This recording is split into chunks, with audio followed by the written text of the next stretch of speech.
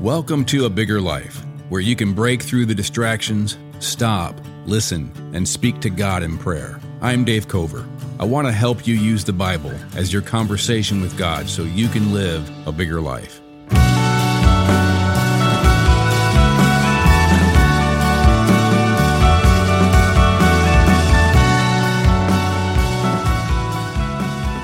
I often ask myself, what did the apostles who saw the risen Jesus know about Jesus that I don't know? A friend of mine texted me a quote that he read that I thought was really good. It's a quote that says, a Jesuit once said of Dorothy Day that she lived as though the truth were true. That's interesting, right? She lived as though the truth were true. Seems simplistic and redundant, but it's actually profound, isn't it? That's a big statement when you really think about it. Do I live as though the truth were true? Do you? Do you live as though the truth that you believe is true, do you live as though it were true? When we read the letters of the apostles and the story of their lives in the New Testament, it's clear that they lived as though the truth that they believed about Jesus were true. They lived as though the truth were true. They lived as though everything they knew about Jesus was true. And we see that especially in these autobiographical reflections of the Apostle Paul that we can read in his letter to the Philippians in the New Testament. These are really amazing little sections of the Bible. They're almost psalmist like David. They're almost like David's Psalms, where he gets into his own emotions and feelings and longings about Christ. And we get to read them, and we get to read them from somebody we know was the Apostle Paul, whose life was significantly changed because he saw the risen Jesus. You can read about that in the book of Acts chapter 9. Over the years, when I've reflected on these words that I read in Philippians, something happens in me. Something happens deeper in my heart and my soul with Jesus. I remember literally the first time I reflected on these words in a prayerful kind of way, like we're doing in this podcast. The first time I did it was when I was in college. I still remember where I was. I still remember seeing these words and experiencing and embracing these words as my own words, making Paul's words my words, which is what we're doing when we pray through the Psalms and other parts of Scripture. And I want to do that today, but I want to talk about it first. What Paul writes in the book of Philippians, his letter to this church in Philippi. He writes in Philippians 1:21 through 23. Here's what he says. He says, "For to me to live is Christ, and to die is gain." Again, that's one of these statements like, wait a minute, lived as though the truth were true. For me to live is Christ, and to die is gain. If I am to go on living in the body, this will mean fruitful labor for me. Yet what shall I choose? I do not know.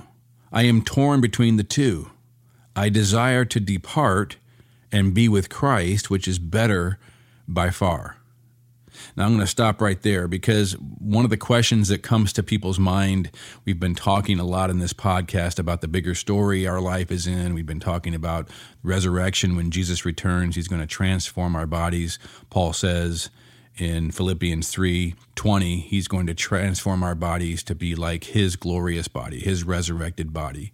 We're going to have a bodily resurrection, just like Jesus' bodily resurrection. Paul will talk about that. But the question is, what between now and then?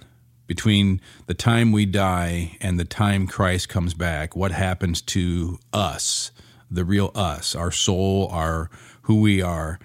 And theologians have called this the disembodied or the intermediate state between our body now and our bodily resurrection. Paul will talk about the resurrection, like I said, later, so he's not saying that when he dies, he's resurrected from the dead, because he's talking about that later as something that happens when Christ returns. So he's talking about something else. So he says to depart this body is to, quote, be with Christ, which is better by far. I seriously doubt Paul would be referring to some kind of a soul sleep, although he could be, but I don't think he's talking about a soul sleep as better by far than anything in this life. We also have Jesus' words to the thief on the cross, and in Luke chapter 23, when the thief says to Jesus, "Remember me when you come into your kingdom." when they're dying on the cross. He's acknowledging Jesus to be the Christ, Jesus to be the King. He says, remember me. It's the idea of have mercy on me, deliver me, remember me when you come into your kingdom. So he's talking about a future thing when Jesus returns. And it says, Jesus answered him, truly I tell you, today you will be with me in paradise. No doubt there's a lot of mystery to that statement. I couldn't quite tell you exactly what Jesus is saying and all of what Jesus is saying, but it seems that the idea of Jesus saying the word today is the emphasis. Today you will be with me in paradise. Jesus could have said, when I come in my kingdom, you will be with me. I'll remember you. But he emphasizes a place called paradise, and the emphasis is on today. Although in the Old Testament, that word paradise is used of the Garden of Eden. It's used of the new creation. I just think it means simply the language for the heavenly presence of God. This paradise is the presence of God. When it was the presence of God on earth in the Garden of Eden, when it's the presence of God on earth in the new creation, or it's the presence of God where Jesus was saying that this thief on the cross would be with him today. Personally, I wouldn't mind soul sleep. You know, this is going to sound like more information than you want, but when I've had procedures done and I've gone to sleep and there's that waking up and it's all over, I missed all the hard part, and now I'm waking up and I feel great. Well, you know, sometimes I don't feel great, but I would love to die and the next moment is the resurrection on a resurrected earth. I just don't think that's what the Bible teaches. Whatever this life after death with Christ is, as we await our resurrection, Paul knew enough about it to long for it and to say it was better by far than anything in this life. So I'm just going to leave it in the hands of God. Whatever Paul knew, he was convinced it was better by far. To live is Christ, to die is gain. And so I'm going to leave it there for myself. So he says, to live is Christ and to die is gain. I desire to depart and be with Christ, which is better by far. What did he know about Christ that I don't know? That's living as though the truth were true, and I want to live that way as well. So Paul says in Philippians 3, 7 through 11, he says in verse 7, but whatever were gains to me, I now consider loss for the sake of Christ. What is more, I consider everything a loss because of the surpassing worth of knowing Christ Jesus my Lord, for whose sake I have lost all things. I consider them garbage that I may gain Christ. Now remember, Christ is not Jesus' last name. Christ is the term that means Messiah, King. He's talking about for gaining, knowing King Jesus my Lord, for whose sake I've lost all things. I consider them garbage that I may gain King, that I may gain the Messiah, that I may gain Christ. What did Paul know about Jesus as the Christ? What did Paul know about Jesus as Lord that would make him say something like this, that would cause him to compare everything else in his life of any kind of value and say, you know what, it's trash compared to knowing and having Jesus as my Christ and as my Lord? The surpassing worth of knowing King Jesus, my Lord, of being willing to lose anything and everything so that I would gain Jesus as my King and as my Lord. What did he know about Jesus that would make him say that? What truth about Jesus was he living as if it were true? He continues, he goes on, and be found in him, not having a righteousness of my own that comes from the law, but that which is through faith in Christ, the righteousness that comes from God on the basis of faith. And he goes on, he goes, I want to know Christ, yes, to know the power of his resurrection, which, remember, he saw with his own eyes when he encountered the resurrected Jesus. And he goes on, and participation in his sufferings, becoming like him in his death. So remember the words of Jesus, whoever wants to be my disciple must deny themselves and take up their cross and follow me. I think those are the words of Jesus that Paul is thinking about, and they were true of his own life because he's in prison and he's suffering when he's writing this epistle. He goes on, and so somehow attaining to the resurrection from the dead. See, I think when the Apostle Paul saw the risen, glorified Jesus, it was a game changer for him. He went all in. He saw what could be his glorious future, and suddenly the entire story of the Bible began to fall into place. All the Old Testament that he knew, what we call the Old Testament, began to fall into place, and he understood Jesus as the Messiah and all that that meant, and all the promises of God in the Old Testament were going to be fulfilled by Messiah Jesus, by Christ Jesus when he returns. And Paul saw the beginning of this new creation with his own eyes. It had already begun in the resurrection of Jesus. And from that point on, he lived as if the truth were true. He was not living to die. He was living for resurrection in Christ, to be found in him, he says, to be in Christ, to be in his righteousness, to be even in his sufferings if necessary in this life, all the way to death if necessary, because he was going to rise from the dead with Jesus. So he said, to live is Christ and to die is gain. Regardless of what happens to me in this life, I'm headed for what is better by far. I want to live as though the truth of Jesus were true. And I do. I want to live as though the truth of Jesus were true. Which is why I want to pray these words along with the Apostle Paul, so that this truth that he lived by and died by can become my life and my future as well. And I'm going to ask you to join with me to let these words of Paul, just like the Psalms of David, written by the Holy Spirit, begin to sink their roots of truth into our heart and to our soul, so that we can live more and more as though the truth were true. Let's take a moment and pray these words. Let's join Paul. Let's go back in time 2,000 years and join Paul in his own longings and his prayer, and make these our prayer, make these our longings. Lord Jesus Christ, Lord of heaven and earth, the Messiah, Jesus, my deliverer, my Savior. For to me to live is you. To live is to be with you, and to die is gain. I desire to depart and be with you, Lord Jesus, which is better by far. But I also want to live on this earth and accomplish what you have for me to live. I live for you because you are life itself.